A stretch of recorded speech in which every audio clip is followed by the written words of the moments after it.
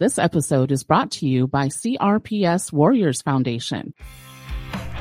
Ladies and gentlemen, please take your seat. The show is about to start.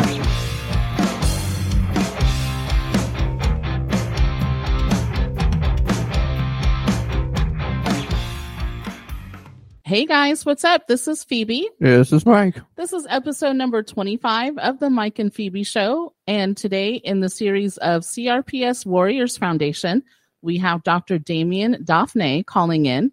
He's calling in from the Complete Foot and Ankle Care Center of North Texas out of Denton. He also does a reconstructive foot and ankle surgery, subspecializing in the peripheral nerve injury. He is also an author of Saving Limbs and Saving Lives, Advanced Treatments for Preventing Amputations in Diabetic Populations.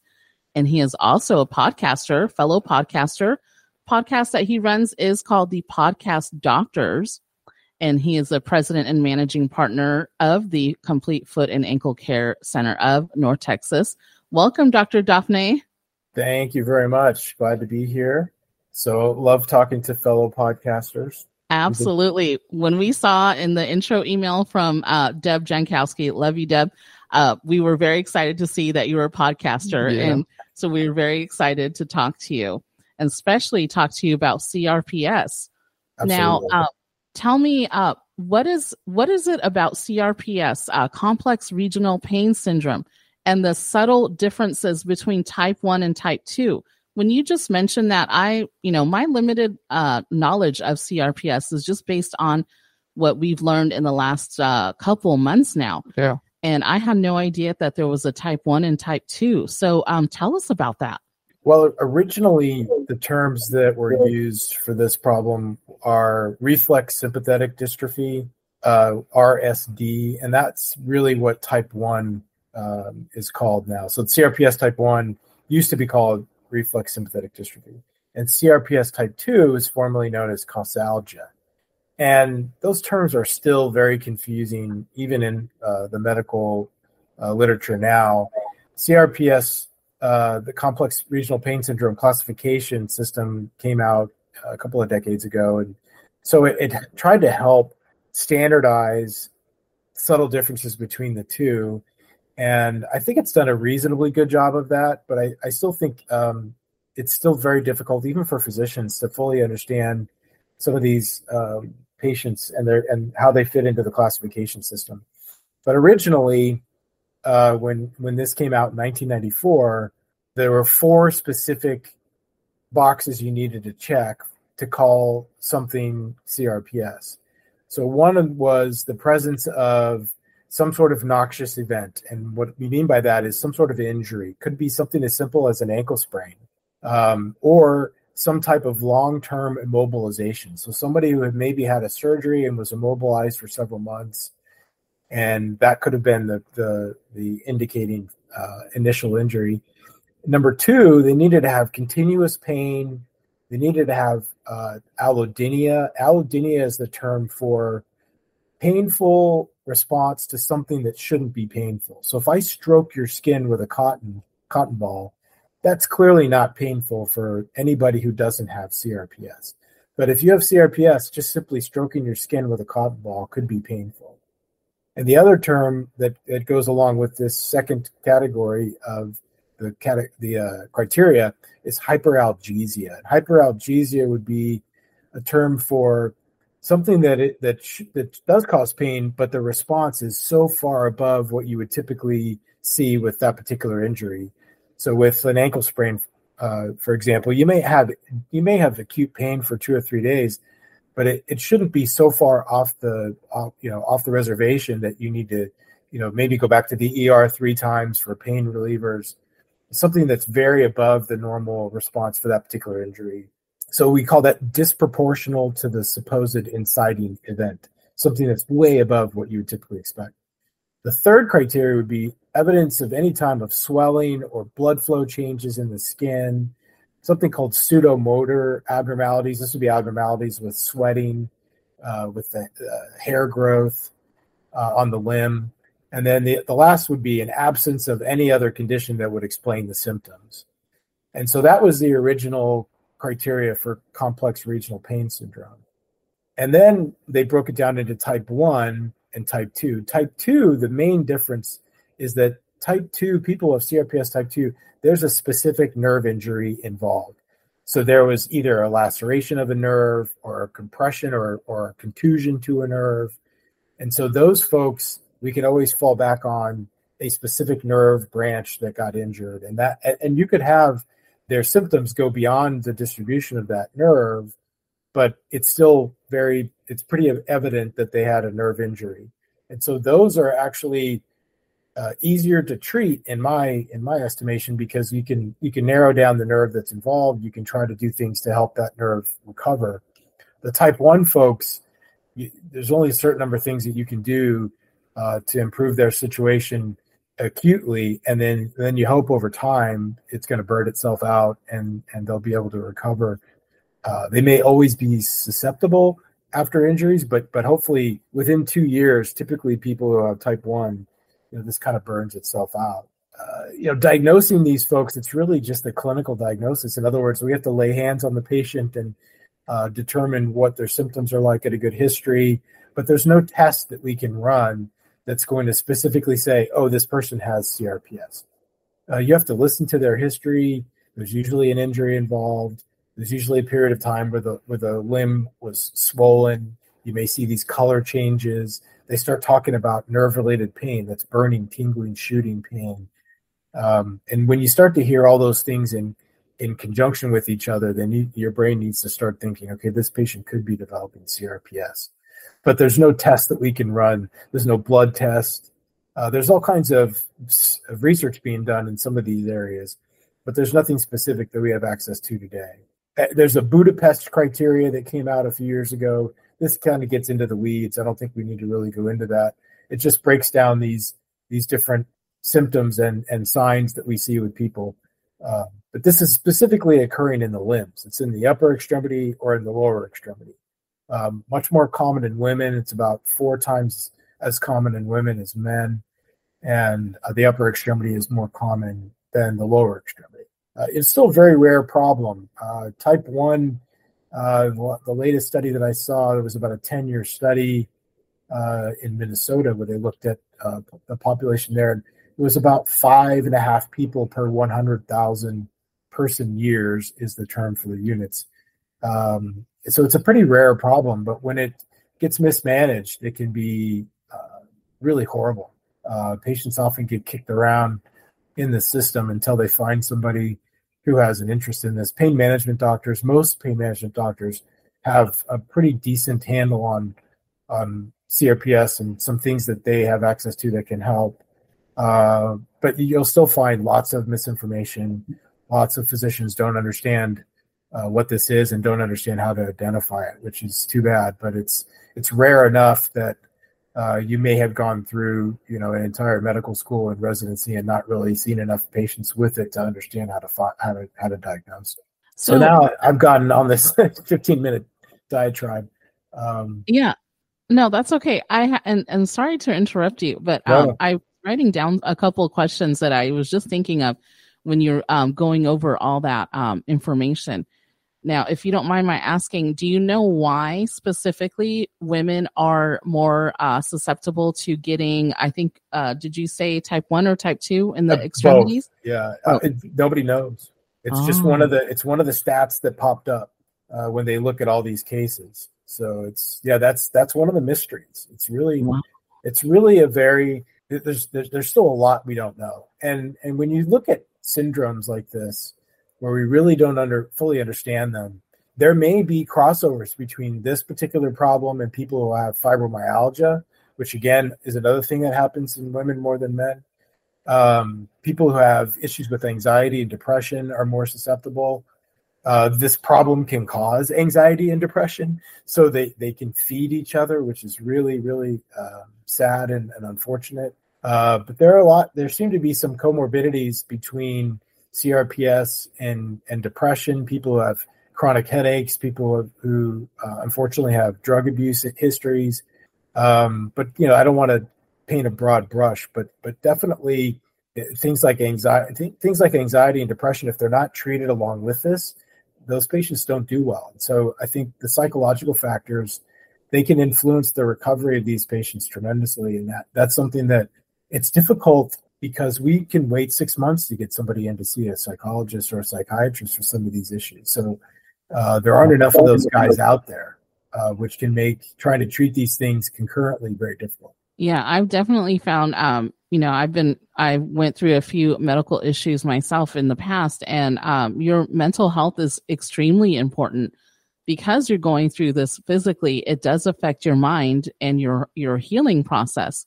And I went through 2 surgeries, and immediately afterwards, I started walking, and I thought, well, why do I need to walk? But it increased my circulation, along with eating a healthy diet and, trying to just focus on my own healing. And it does affect the healing process. And I don't know if a lot of people know that. Yeah, I think it gets misinterpreted. I think that's a really important part of healing any sort of injury, including surgeries. And like I said, this can happen from something as simple as an ankle sprain, but inciting events, things like wrist fractures very commonly are associated with people who end up with CRPS. So something called a Colles fracture, which is a distal radial fracture. This is outside my realm, but definitely in the literature. There may be up to a 30 or 35% incidence of CRPS in those folks. That's huge. I mean, that's a big number. That's a scary number. But orthopedic surgery of the extremities in general has been associated with the occurrence of CRPS. And then other types of trauma, again, the immobilization, even people who've had strokes, it can be a problem. So there's a couple of different things that people need to look out for. There's a warm phase or an acute phase where the limb starts to show signs of inflammation. You get redness, swelling, real tenderness in generalized areas. It can be a glove or stocking distribution, meaning almost in the same area where you'd have a glove on your hand or a stocking or a sock on your foot. Patients describe like a deep pain. It's not like a real simple ache. It's a deep pain that gets worse with movement, gets worse with temperature changes. These are really, if you really listen to the patients who have this, they're telling you exactly what's going on. You just have to be familiar enough with the symptoms and the signs to be able to identify it and refer it on to someone who can help turn it around. The second sort of phase is like a chronic or a cold phase that can happen about 6 months after all these symptoms began to occur. And that's kind of as the inflammation and the swelling can subside a little bit. But these people, it's more of a persistent pain. It even hurts when they're resting. It can get more difficult to treat, definitely more difficult to treat at that point. These folks can get muscle spasms. You may see some atrophy in the skin, thinning of the skin. They may have, again, hair growth changes. Could be either lack of hair growth on that limb or increased hair growth. It could be either or, which is kind of weird, but we do see that. And they may also get changes that you might be able to see on an X-ray, some washing out of the bone marrow. Or the bone mineral, sorry. And they could either have increased sweating or decreased sweating, but a change in the normal baseline. And then these people start to develop this fear of moving the limb. It's called kinesiophobia, where they don't even want to move it. And so they start becoming, the limb starts to become this stiff, just the stiff swollen mess. And it's really, really tough to treat when it gets to that point. So we want to intervene before that for sure. That's why referring these people on. If you're going to get sued over this, like if you're a surgeon, the best way to get sued on one of these cases is to hang on to the patient too long and not refer them out. It's really it's a lawsuit of omission at that point.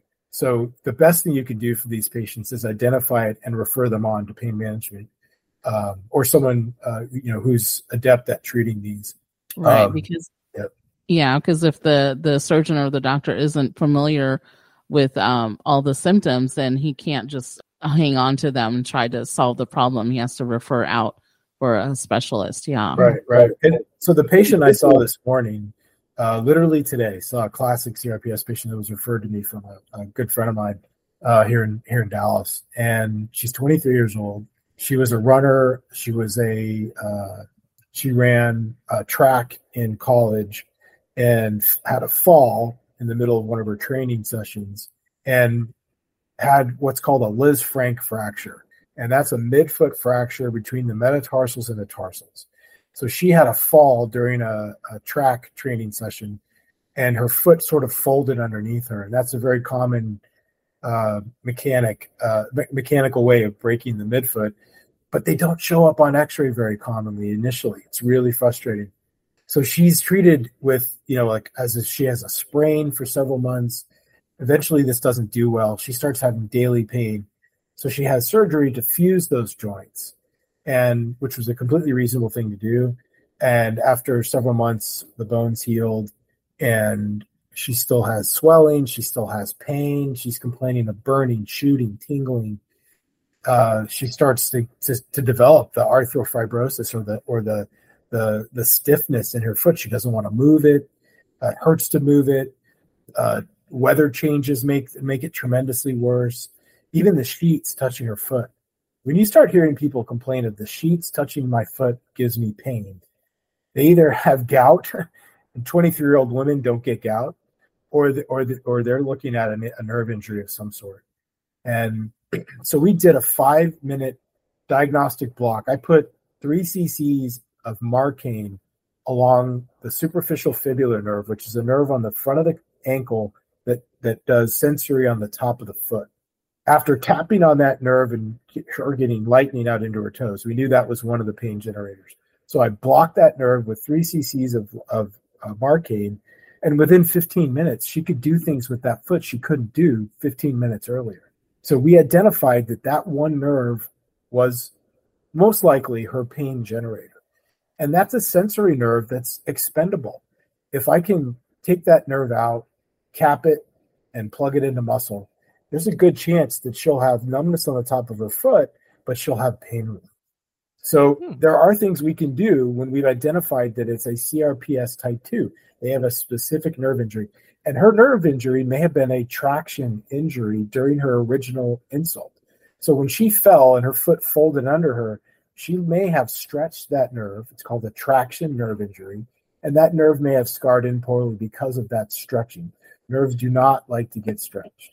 So she's a classic example of someone who has been diagnosed with CRPS appropriately, but they didn't really parse it out between CRPS 1 and CRPS 2. And I think that would have helped her several months ago if they had identified that this was truly a nerve injury that we could intervene on. And so hopefully she's going to keep a log of how things go over the next several hours. I fully expect her pain's going to return in 3 or 4 hours because the local's going to wear off. And when it does, that'll be fine. We'll be able to address that. But what I wanted her to do is make sure she wasn't having the same pain from any other nerves. She can draw with a surgical marker that I gave her little X's where she still has nerve-related pain, so that we can identify, okay, is this a different branch that could be involved? Because there could be a tibial nerve injury or some other nerve injury that is in a different part of her foot that's causing her pain. But literally 15 minutes after we applied that block, she was about 95% pain-free. So we'll see how she does over the next several hours. Wow. That is amazing. What a story. And when you wrote down your questions for me to ask you, so you're already discussing the neurolysis versus some big words, versus denervation. So no, we haven't gotten into that. So thank you for that. Yes. So neurolysis in terms of a surgery that everybody seems to understand it's neurolysis is what you're doing with carpal tunnel release. So everybody's heard of carpal tunnel surgery. What that involves is the median nerve in the wrist and a tiny ligament that goes over the nerve that's literally tethering the nerve or injuring the nerve by compressing it. So hand surgeons will go in and release that ligament. They're not doing anything to injure the nerve. They just want that ligament to be gone so that the nerve has more room. That particular surgery is one of the most successful surgeries on the planet. So we know that you can do a nerve decompression on a nerve that's entrapped, and we call that a neurolysis, surgical neurolysis. And that works very well in other parts of the body too. We do that in the lower extremity all the time. We do tarsal tunnel releases. We'll do superficial fibular neurolysis or deep fibular neurolysis. So if we can identify that this particular patient, that her nerve is entrapped in scar tissue or the tissues around it have become thickened and are causing a distinct nerve entrapment, we can decompress that nerve. We can also look at the nerve under the microscope or with high-powered loops and be able to see if the wrapping around the nerve, called the epineurium, is translucent. If we can see through it, that means it's not scarred. If it's opaque and it's rubbery, then that nerve may need to be destroyed. You may need to cut that above the injured section, cap it, and plug it into muscle. Or if it's a section of nerve that's less than 7 centimeters, we can actually take that piece out and we can graft in something called Avance graft, or a decellularized cadaveric nerve. It's a nerve that's taken from cadavers that has been studied to make sure it's not got any infectious diseases, and then they wash out all the cells. And so it's just the internal architecture of the nerve. We can use that as a graft and connect the two ends of the nerve with the scarred nerve removed. And that can be another way to address these problems if we can identify a very specific section of the nerve that's been injured. And traction injuries can cause that type of scarring. So we'll have all those options available if we decide to operate on this young lady. And if we can just decompress the nerve, clearly that's the best option. And then we'll always wrap the nerves with some sort of nerve wrap that will protect it from scarring. And our go-to right now is cryopreserved umbilical cord. So it's actual umbilical cord from C-sections and normal C-sections. And those women have been studied again for all infectious diseases. And they are able to process and freeze this tissue. And it's amazing for wound healing. It's amazing for nerve healing. So we'll wrap nerves to protect them from scarring and then provide nerve growth factors that'll help the nerve heal. Wow. So denervation is just a term for taking the nerve out. So that's the distinction between neurolysis, which is decompression, where you're not trying to do anything to injure the nerve, and then denervation, where the nerve is just so far gone, you got to take it out. So I know that you just seen this young lady earlier today, but what kind of classification would you actually consider her? 1 or 2? I think after the injection, we'd have to call her a CRPS type 2. So she's got a distinct nerve injury. She's got one branch that's her pain generator. So if we had done that block, and then she's going to keep a log, and let's say we talked to her on Monday and her log is basically saying, yeah, I got about 10% of pain relief from the injection, but the rest of my foot is still killing me. And she's still describing the same swelling, color changes, burning, stinging, shooting pain, then I would have to assume that either we have multiple nerves involved or she's probably CRPS type 1, and we may need to manage her medically because there may be no good surgical option for her. Ah, okay. So one question I did have while you were talking about type 1 and type 2, from what it sounds like, your description, patients who have type 1 won't have type 2. Is that correct? Or would they be able to have both 1 and 2? Typically, the type 2 folks we can positively identify either from their history or from diagnostic blocks that they truly have a nerve injury, that there's a specific nerve that is problematic, which makes it differentiating from the folks with type 1. And that's the hard part. Is that a tried and true way of determining one from the other? In most cases, it is. But it's difficult. I think you can have patients who don't respond to surgery, and then you're like, well, okay, they may have had more type 1 than we felt. But I really think that if you can do a nerve block on one branch, that's a type 2 patient every time. So I think the problem with CRPS is people can get thrown into that category. Then people just stop doing any more diagnostics. They don't look for that patient who might have a true nerve injury and could benefit from surgery. So I think that's the part that's sad, that once you get diagnosed with CRPS, I think in some schools of thought that really no one's looking for the potential for a nerve injury that may be driving all of this.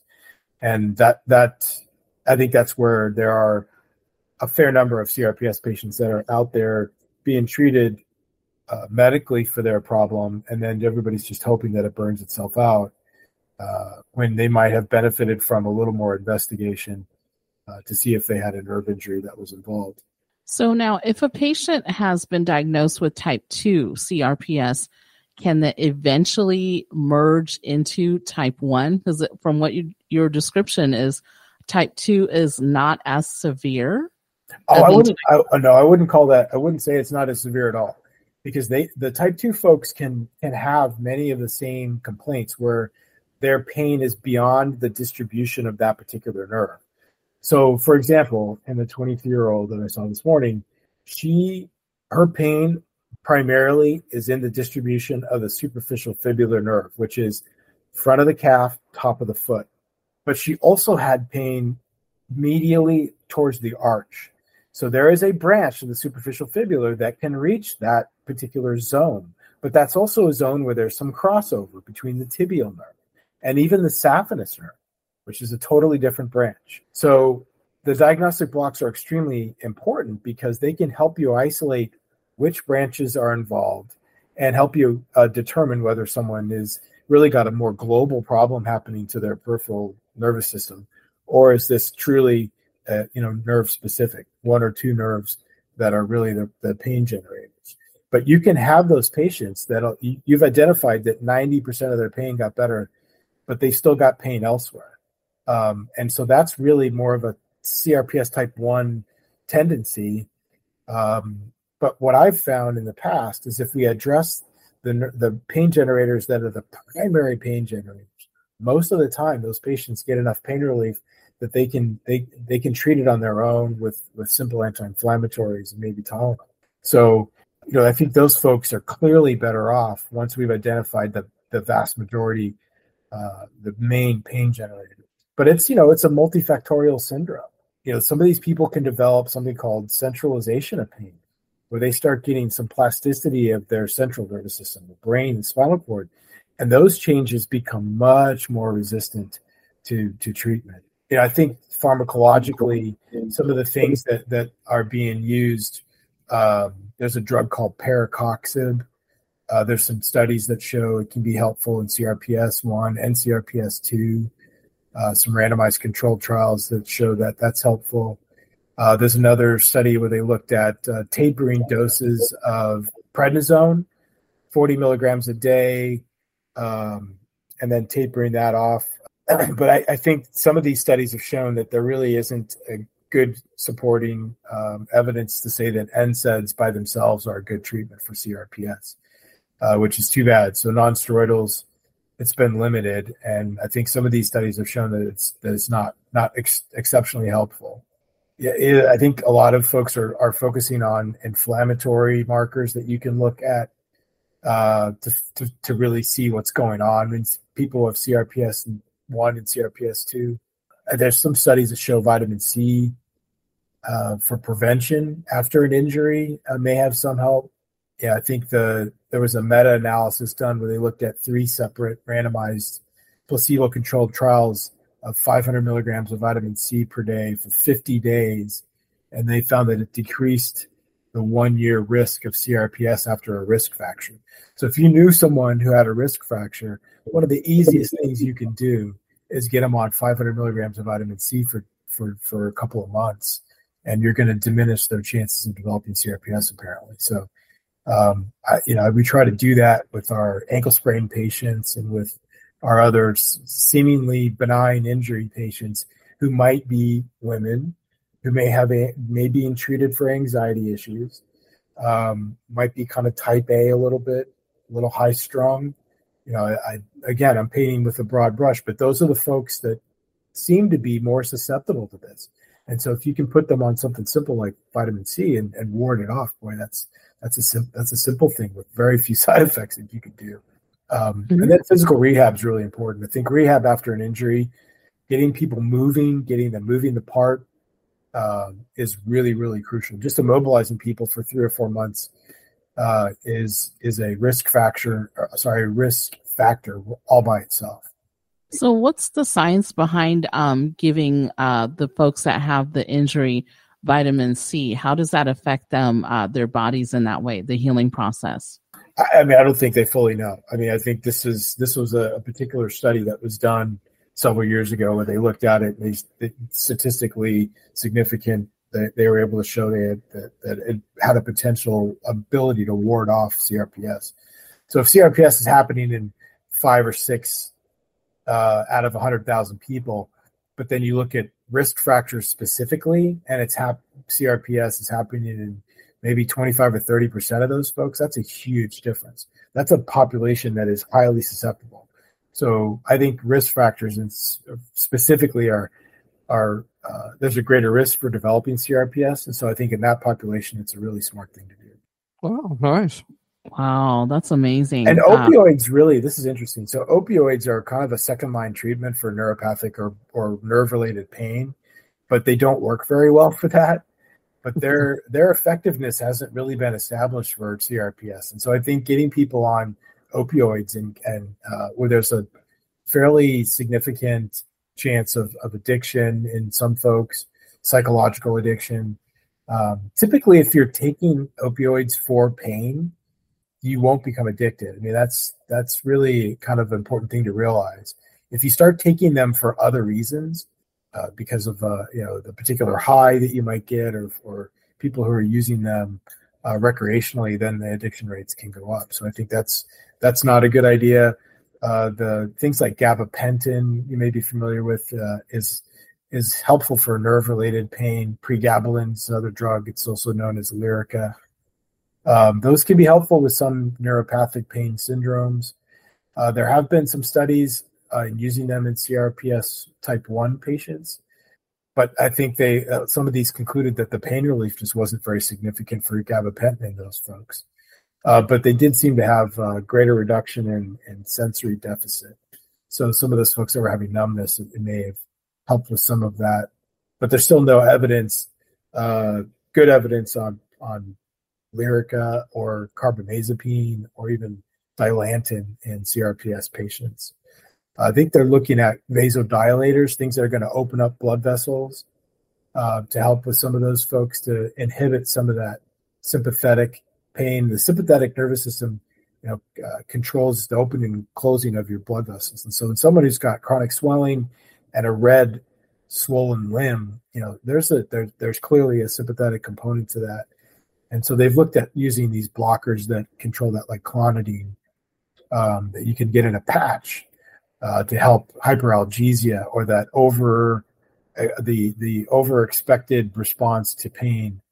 And there's probably some evidence out there that shows that can be helpful when it started in the chronic phase. But there's just not a lot out there. They've looked at all kinds of things, behavioral modification. Getting good psychological or psychiatric help along the way is really helpful. Physical rehab, physical therapy is really helpful. Keeping people moving, desensitization. If it's a particular part of the foot that is starting to show signs of CRPS, getting people to touch that part and massage it to prevent them from allowing this limb to just become this stiff, swollen mess. It's really important because once it gets to that point, it's really hard to treat. I see. That's very important to get moving around. Yes. Now, can you explain to us how you can go into your perioperative protocols to calm the peripheral nervous system at surgery time? Sure. Yeah, I think that's an important thing to consider. One of the worst things you can do, I think, with CRPS patients is just do what you typically do for someone who doesn't have CRPS. So I think you have to treat them differently. So one of the things that we do is we'll actually use a cocktail of 600 milligrams of celebrex, which is also known as celecoxib, 2 hours before surgery. They'll take 600 milligrams of gabapentin 2 hours before surgery with a small sip of water. And then we'll consider with the anesthesia team the use of ketamine. And ketamine is a unique anesthetic in that it's a dissociative anesthetic. So it's sort of disassociating the brain from the pain. It's kind of blocking that commingling, and it's really helpful in pediatric surgeries. It's great, and in patients who have chronic nerve pain, including CRPS, it can be really helpful at avoiding a flare of their CRPS. So if you think about what we're dealing with, these are patients who've had usually some sort of injury, sometimes even the most benign thing, like a sprain, but clearly they've had some sort of injury, and surgery could just fire all that up. I mean, surgery is an injury. It's a controlled injury. So the last thing we want to do is cause an acute flare of somebody's CRPS. So even if we're operating on them for something like let's say they've got a bunion and the bunion's killing them, but they have a history of CRPS, we'll consider this same cocktail preoperatively, and then using ketamine as our anesthetic agent. And thus far it's eliminated CRPS flares in those patients who would be susceptible. So if the patient already has a history of it, we're definitely gonna try to use that approach with our anesthesia team to avoid firing things up. I see. Now, how long have you been a CRPS resource in the CRPS Warriors Foundation? I actually just found out about them through another colleague who does peripheral nerve surgery as well, Peter Bregman, who's in Las Vegas. Yes. And Peter and I have known each other quite a while. We're both a part of a peripheral nerve group called the Association of Extremity Nerve Surgeons, which is a unique group of plastic surgeons, other foot and ankle surgeons who've really dedicated a significant part of their practice to peripheral nerve injuries and pain. So that's kind of how I came about getting to know the CRPS Warriors. But I've been involved with treating CRPS patients since 1996. That was my first foray into treating these patients was with an attending in my residency, Nicholas Grumbine was a foot and ankle surgeon in California. He has unfortunately passed away. He had all kinds of complications from diabetes and is no longer with us. But he was a resource for patients back in the 70s and 80s who had no other options. And he had some interesting theories about treating these folks. And I think some of his work in this area was effective. Some of it I don't think panned out. But he was kind of known for this protocol that he had come up with for helping to calm down acute CRPS attacks and getting these folks to turn around. And so yeah, I mean, it's been several decades. It's certainly not something that I see a ton of, because I just think, again, it's a fairly rare problem. But through my work with the AENS and hopefully, now with the CRPS Warriors, more folks will find it easier to find us. And, I can't help everybody. There's just no two ways about it. But I think if we can identify if there is a peripheral nerve injury driving this, then I think there are several things that we can do to help this. Lee Dellin is a plastic surgeon out of Hopkins who just retired. I'm outlasting all these guys. That's when you're old, when your mentors are all retiring around you left and right. But Lee wrote a paper. It's at least 20 or 25 years old now, where he was describing his thoughts on CRPS, probably written right around the time when the terminology was changing from RSD and causalgia to CRPS type 1 and CRPS type 2. And he was, again, I think, another guy who was convinced that this second category, the CRPS 2 patients, were sometimes being miscategorized, that they truly had a nerve injury, and that surgically we had an option to intervene if we could control all the other factors, meaning make sure that we had our ducks in a row with our pain management folks, that we had some sort of protocol to try to prevent what we're doing from making everything worse. But he felt that those folks could be benefited by neurolysis or decompression of those nerves, or at least identifying that this was a pain generator this particular nerve was a pain generator for this patient, and to what extent you can do that with diagnostic blocks where you're using just local anesthetic, like we talked about with my patient from today. So Lee wrote there's very few papers about surgical treatment for CRPS, but he's got one of them, and I refer to it often with patients, and I try to get them to read it. So now, how do you, what is your goal in becoming a CRPS Warriors Foundation resource? You shared with us about your book, you're an author, and the podcast that you have. What are your other goals that you hope to achieve? I think simply providing a resource for folks that may want to investigate their particular version of CRPS a little further, particularly for the lower extremity, because clearly I'm a lower extremity specialist. So, this is more common in the upper extremity, but I have, access to several really good hand surgeons and upper extremity surgeons that I'm trying to convince that this really is a legitimate use of their expertise, because I think that still operating on these folks in some circles is still controversial, which is unfortunate, because I truly think if you can identify that there's a specific nerve pain generator, then there's options. So I just want to be a resource to try to help those folks that might want to look into this more.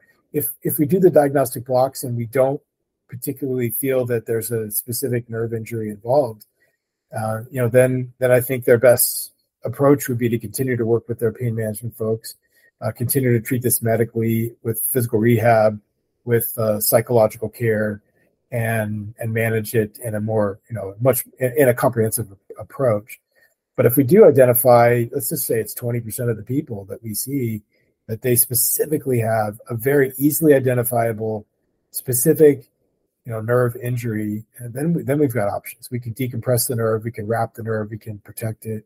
And I think we've been very successful in the limited number of patients that we've operated on. We've been very, very specific about who we're operating on. There is no way that a shotgun approach is going to improve your outcomes.